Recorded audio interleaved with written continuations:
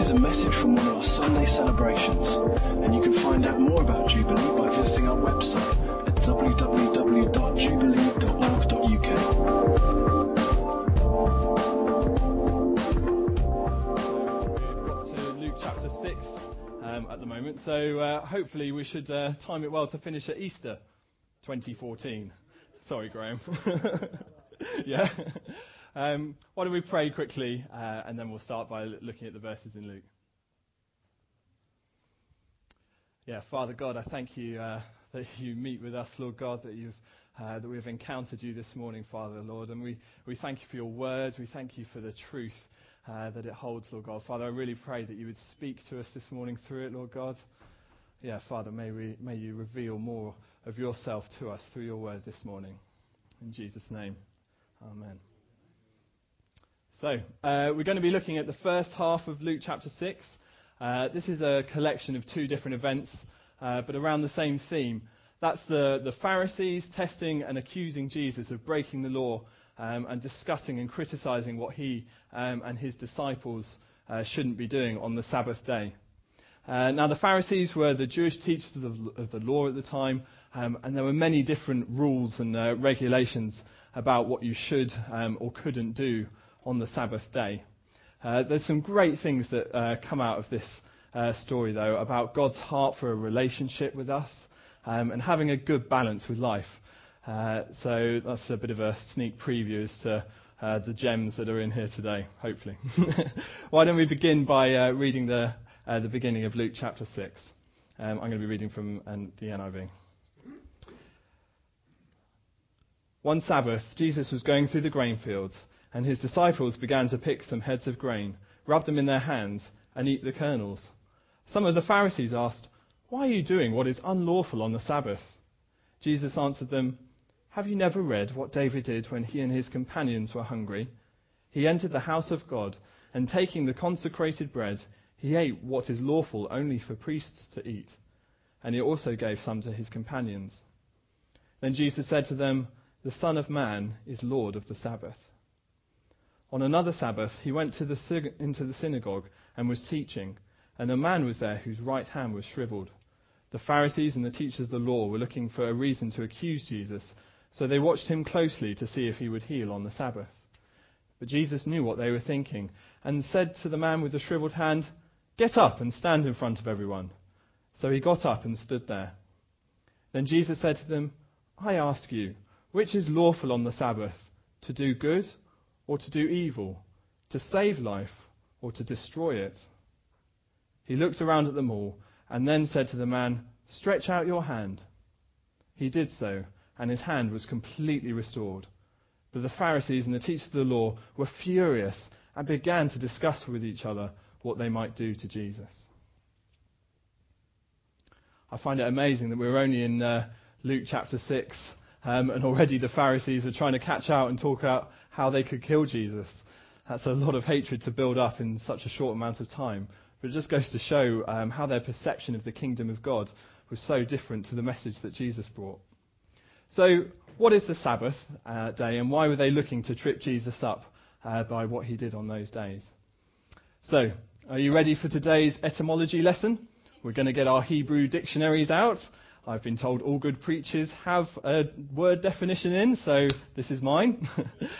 The word Sabbath is in Hebrew Shabbat, now usually Shabbat, meaning day of rest. This comes from the Hebrew Shabbat, which is frequently translated as rest, but another accurate translation of these words is ceasing from work. This day of rest traditionally runs from sunset on Friday until sunset on Saturday by the Jewish people. So there you go. There's your dictionary definition of the day. The Sabbath was made as a holy day at the very beginning of the Old Testament in Genesis chapter 2, after God creates the world. I'm just going to quickly read those few verses in Genesis 2. It says, "By the seventh day, God had finished the work he had been doing. So on the seventh day, he rested from all his work. Then God blessed the seventh day and made it holy, because on it he rested from all of the work from creating that he had done." By resting on the seventh day and setting it apart, God created it for us to remember and acknowledge that God is creator in heaven creator of heaven and earth and all living things. You know, we were also following God's example by stopping work on the seventh day. You know, hopefully you'd think that our work wouldn't be more important than creating the world, would you? Remembering the Sabbath day was also commanded after the Exodus in Egypt.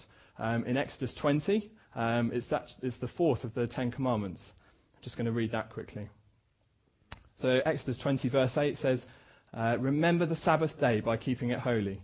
6 days you shall labour and do all your work, but the seventh day is a Sabbath to the Lord your God. On it you shall do no work, neither you, nor your son or daughter, nor your male or female servant, nor your animals, nor any foreigner residing in your towns. For in 6 days the Lord made the heavens and the earth, the sea and all that is in them, but he rested on the seventh day. Therefore the Lord blessed the Sabbath day and made it holy. So that's a bit of context about the Sabbath day and what God had said about it. In the modern day, you know, we take the 5-day work week so much for granted, we kind of forget what a radical concept a day of rest was in ancient times. The weekly day of rest doesn't have any parallel in any other ancient civilization. In ancient times, leisure was for the wealthy and for the ruling classes only, never for the serving or labouring classes. The very idea of rest each week was unimaginable at the time. The Greeks thought the Jews were lazy because they insisted on having a holiday every day of the week. Just be grateful you get 28 days holiday a year on top of your 2-day holiday every week. You've got it good, I tell you. Because it was a different way of doing things compared to the rest of the world, this is why God makes a point and goes into detail about who the Sabbath was for. It was for everyone a part of God's family. You can imagine when they first heard it, they were like, oh, yes, I get a day off, but my slaves have to keep working. Oh, no, they do. What about my female slaves? No. Oh, well, the ox can plough the fields themselves. No. It was for everyone of God's family, not for the rich or the rulers. All the people were to enjoy this day, to remember God and all that he had done. Again, it's worthy to note that God's way isn't always the way of the world. God knows what's best for us, and his way is always the best way. So it's worth taking the time in understanding why and what he wants for us. The Jewish law bans people, as I mentioned before, from work on the Sabbath, with some exceptions. But a better way of looking at it, though, is deliberate activity or skill and craftsmanship. Now, I really enjoyed last time, I was up last time, throwing chocolate at you, so I'm going to do the same again. Thank you. I'm also going to be demonstrating one of the Sabbath's ideals of feeding generously. So we're going to have a mini quiz to see if you can guess some of the different types of work that were forbidden by Jewish law on the Sabbath day. Now, this is quite hard. I'm not expecting very many answers. So if you have a go, you can also have a chocolate. If you get it right, you get many chocolates. So to give you a bit of a heads up, there are 39, and we're not going to stay here until you get them all right, 39 different categories. So if you get something that's within a category, we'll go for that. So here's my stash of chocolates. It's not big enough. There's not 39 in here. Oh dear. Right. So who wants to start off? What kind of law, what kind of work do you think was forbidden?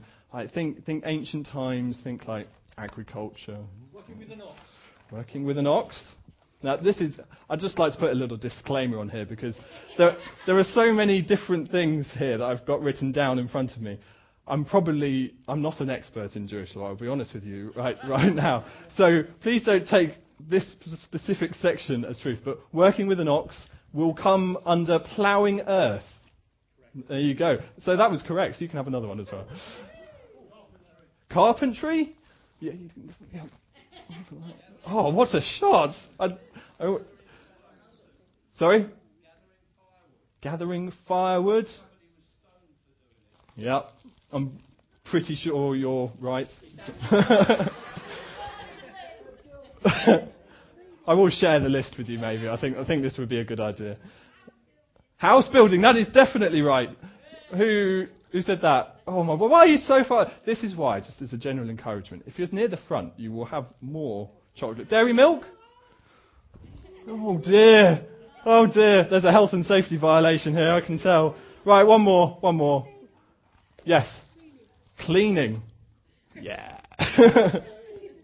Very good. Trading. Yes. Well done. That is genuinely correct. Sorry? Not specifically for your husband, but cooking in general is, yes, forbidden. Oh dear, I apologise. My aim's as bad as my memorisation of these 39 categories. Right, last one. Sorry? Caitlin, what are you saying? Making a fire. Well done, darling. Have lots of chocolate. Gosh, there's no favouritism here, is there? Got your hat? Child? No, that's...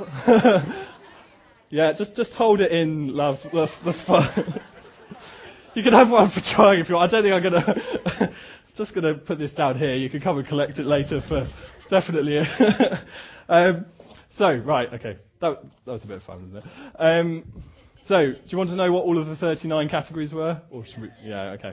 So we have ploughing the earth, sowing, reaping, binding sheaves, threshing, which is actually what the disciples were doing when they would, I think. This is, again, I had to look up all these different types of agriculture. I was like, oh, it's that one. And I was like, no. I think it's splitting is it the wheat from the chaff? Well, you used to be in bakery, didn't you? It's like, yes. Winnowing, selecting, grinding, sifting, kneading, baking. Well done. Shearing wool, washing wool, beating wool, dyeing wool, spinning, weaving, making 2 loops, weaving 2 threads, separating 2 threads, tying, untying, sewing stitches, tearing, trapping, slaughtering, flaying, tanning, scraping hide, marking hides, cutting hide to shape, writing 2 or more letters, erasing 2 or more letters, building, demolishing, well done, extinguishing a fire, kindling a fire, well done, Caitlin, putting the finishing touch on an object, and transporting an object between the private domain and the public domain, so trading. Well done.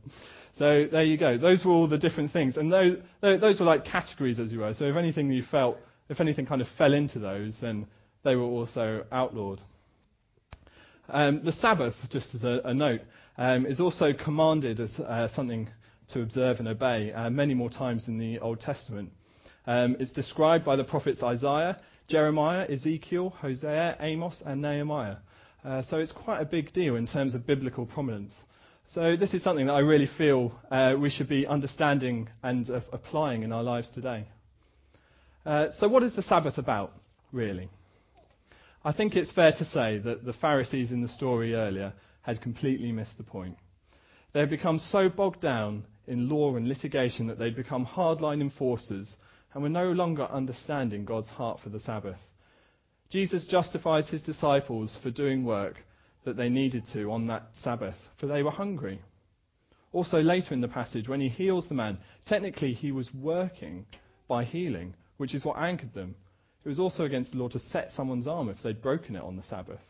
But when God spoke the 4th commandment, do you think, was his logic behind it to stop people doing good and helping each other?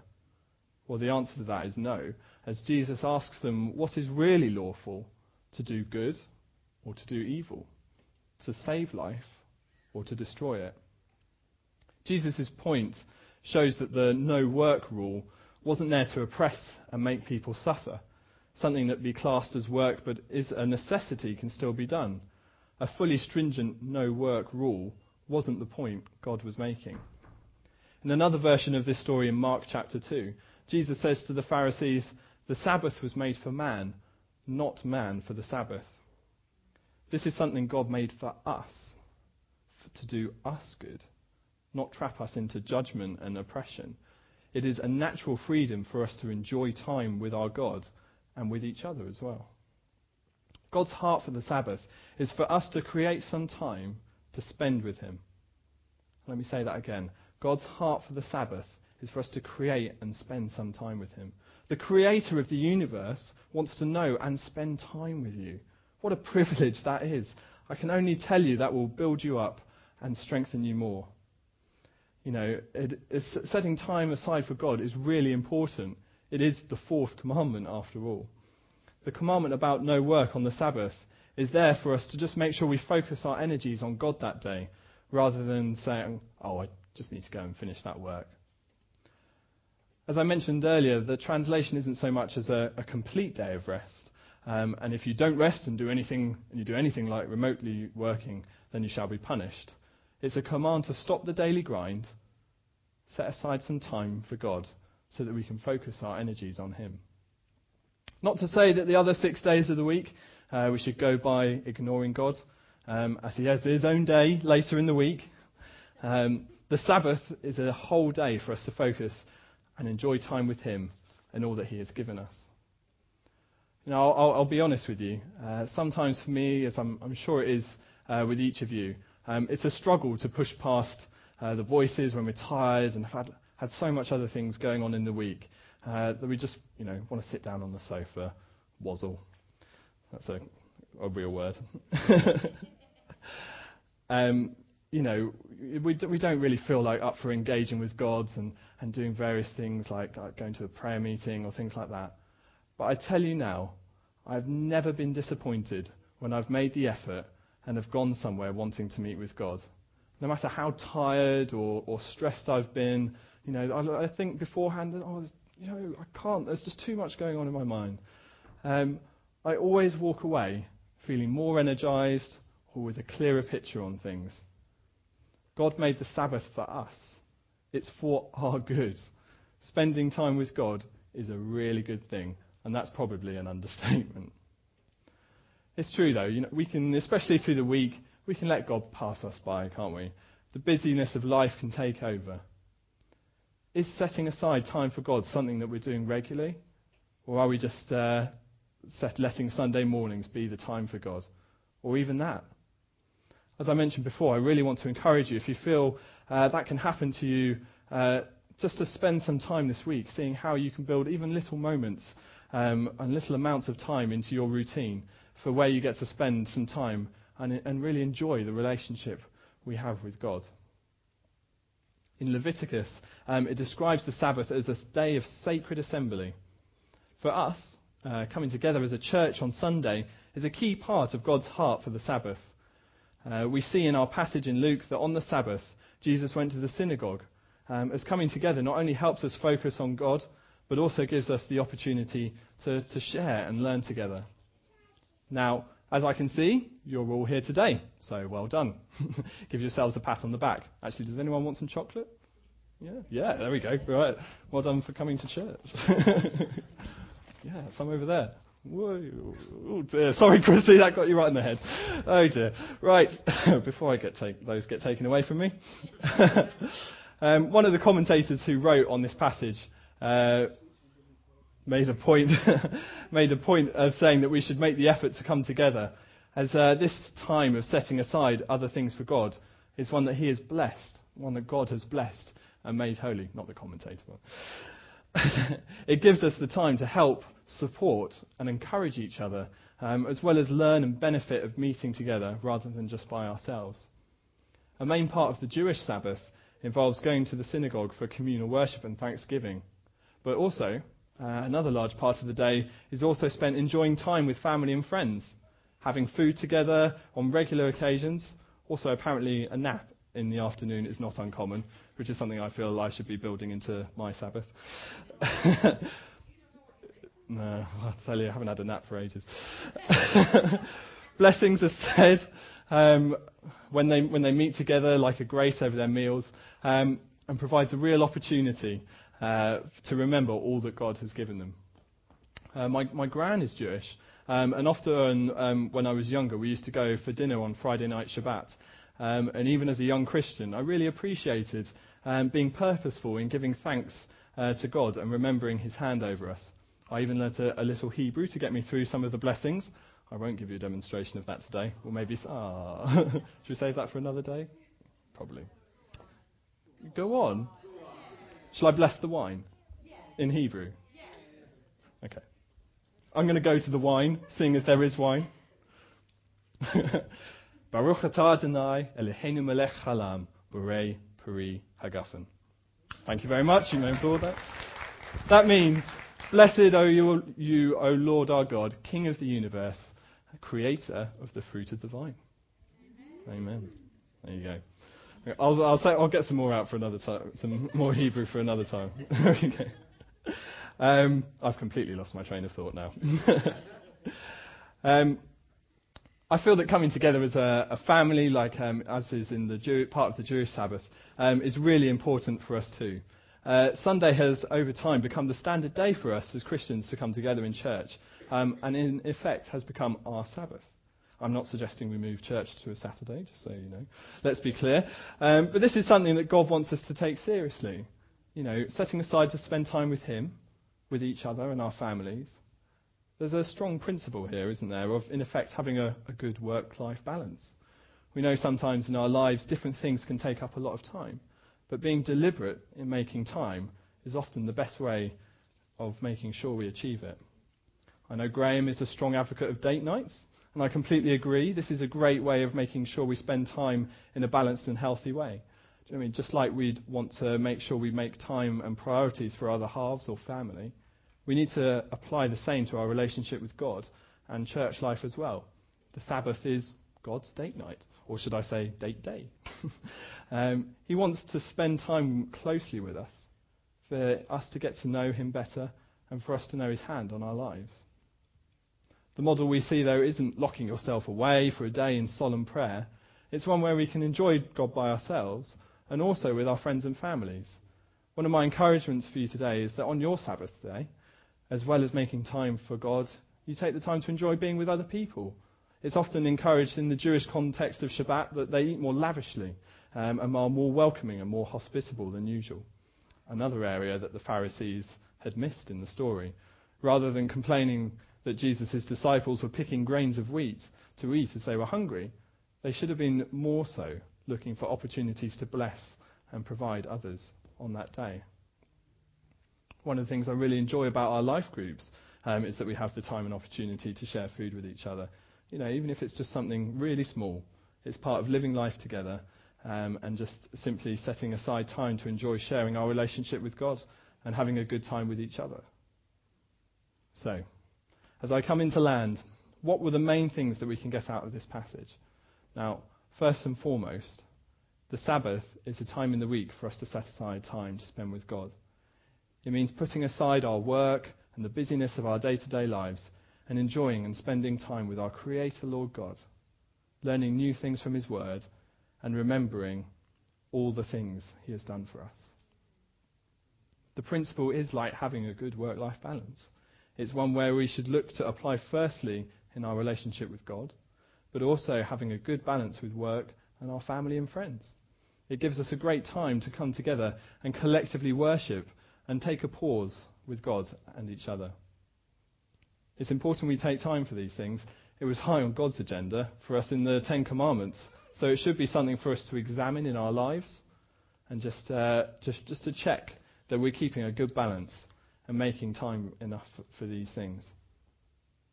Are we keeping a Sabbath day, setting aside time for God in the week? Are we making sure we check our diary for these things, as well as having a good balance with work and families? A few different questions we could perhaps ponder over shortly.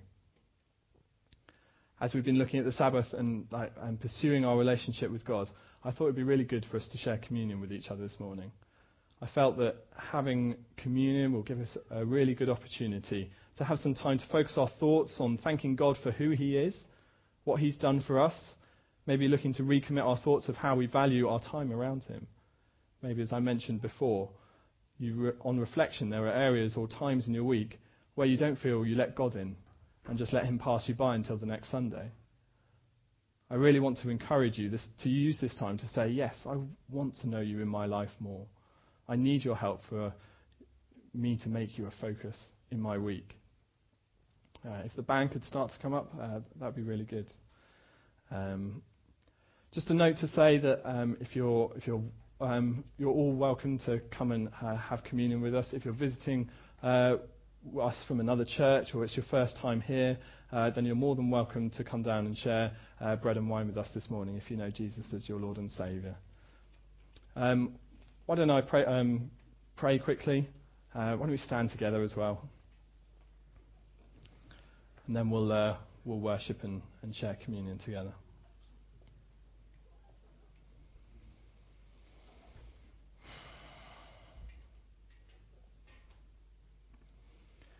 Yeah, Lord, we thank you that you are Creator God. Father, that you made us in your image. Lord, we praise you for all that you have made, Lord. Father, that you gave up your place in the heavens, Lord, to come down and sacrifice yourself so that we could have a relationship with you. Father, how worthy you are of our praise, Lord God. How worthy you are of our time, Lord God. Father, we give you glory, we give you praise this morning. Father, don't let the week pass us by without giving you thanks and glory. Help us make a real focus on having a strong relationship with you. Yeah, Lord, we thank you that you love us, that you want to spend time with us and have that personal relationship with us. Yeah, help us be deliberate in setting aside time for you and not just on a Sunday, Lord. And help us to enjoy all that you have given us and the blessings of our friends and family and all that we have in your church, Lord God. Yes, Father. Bless you.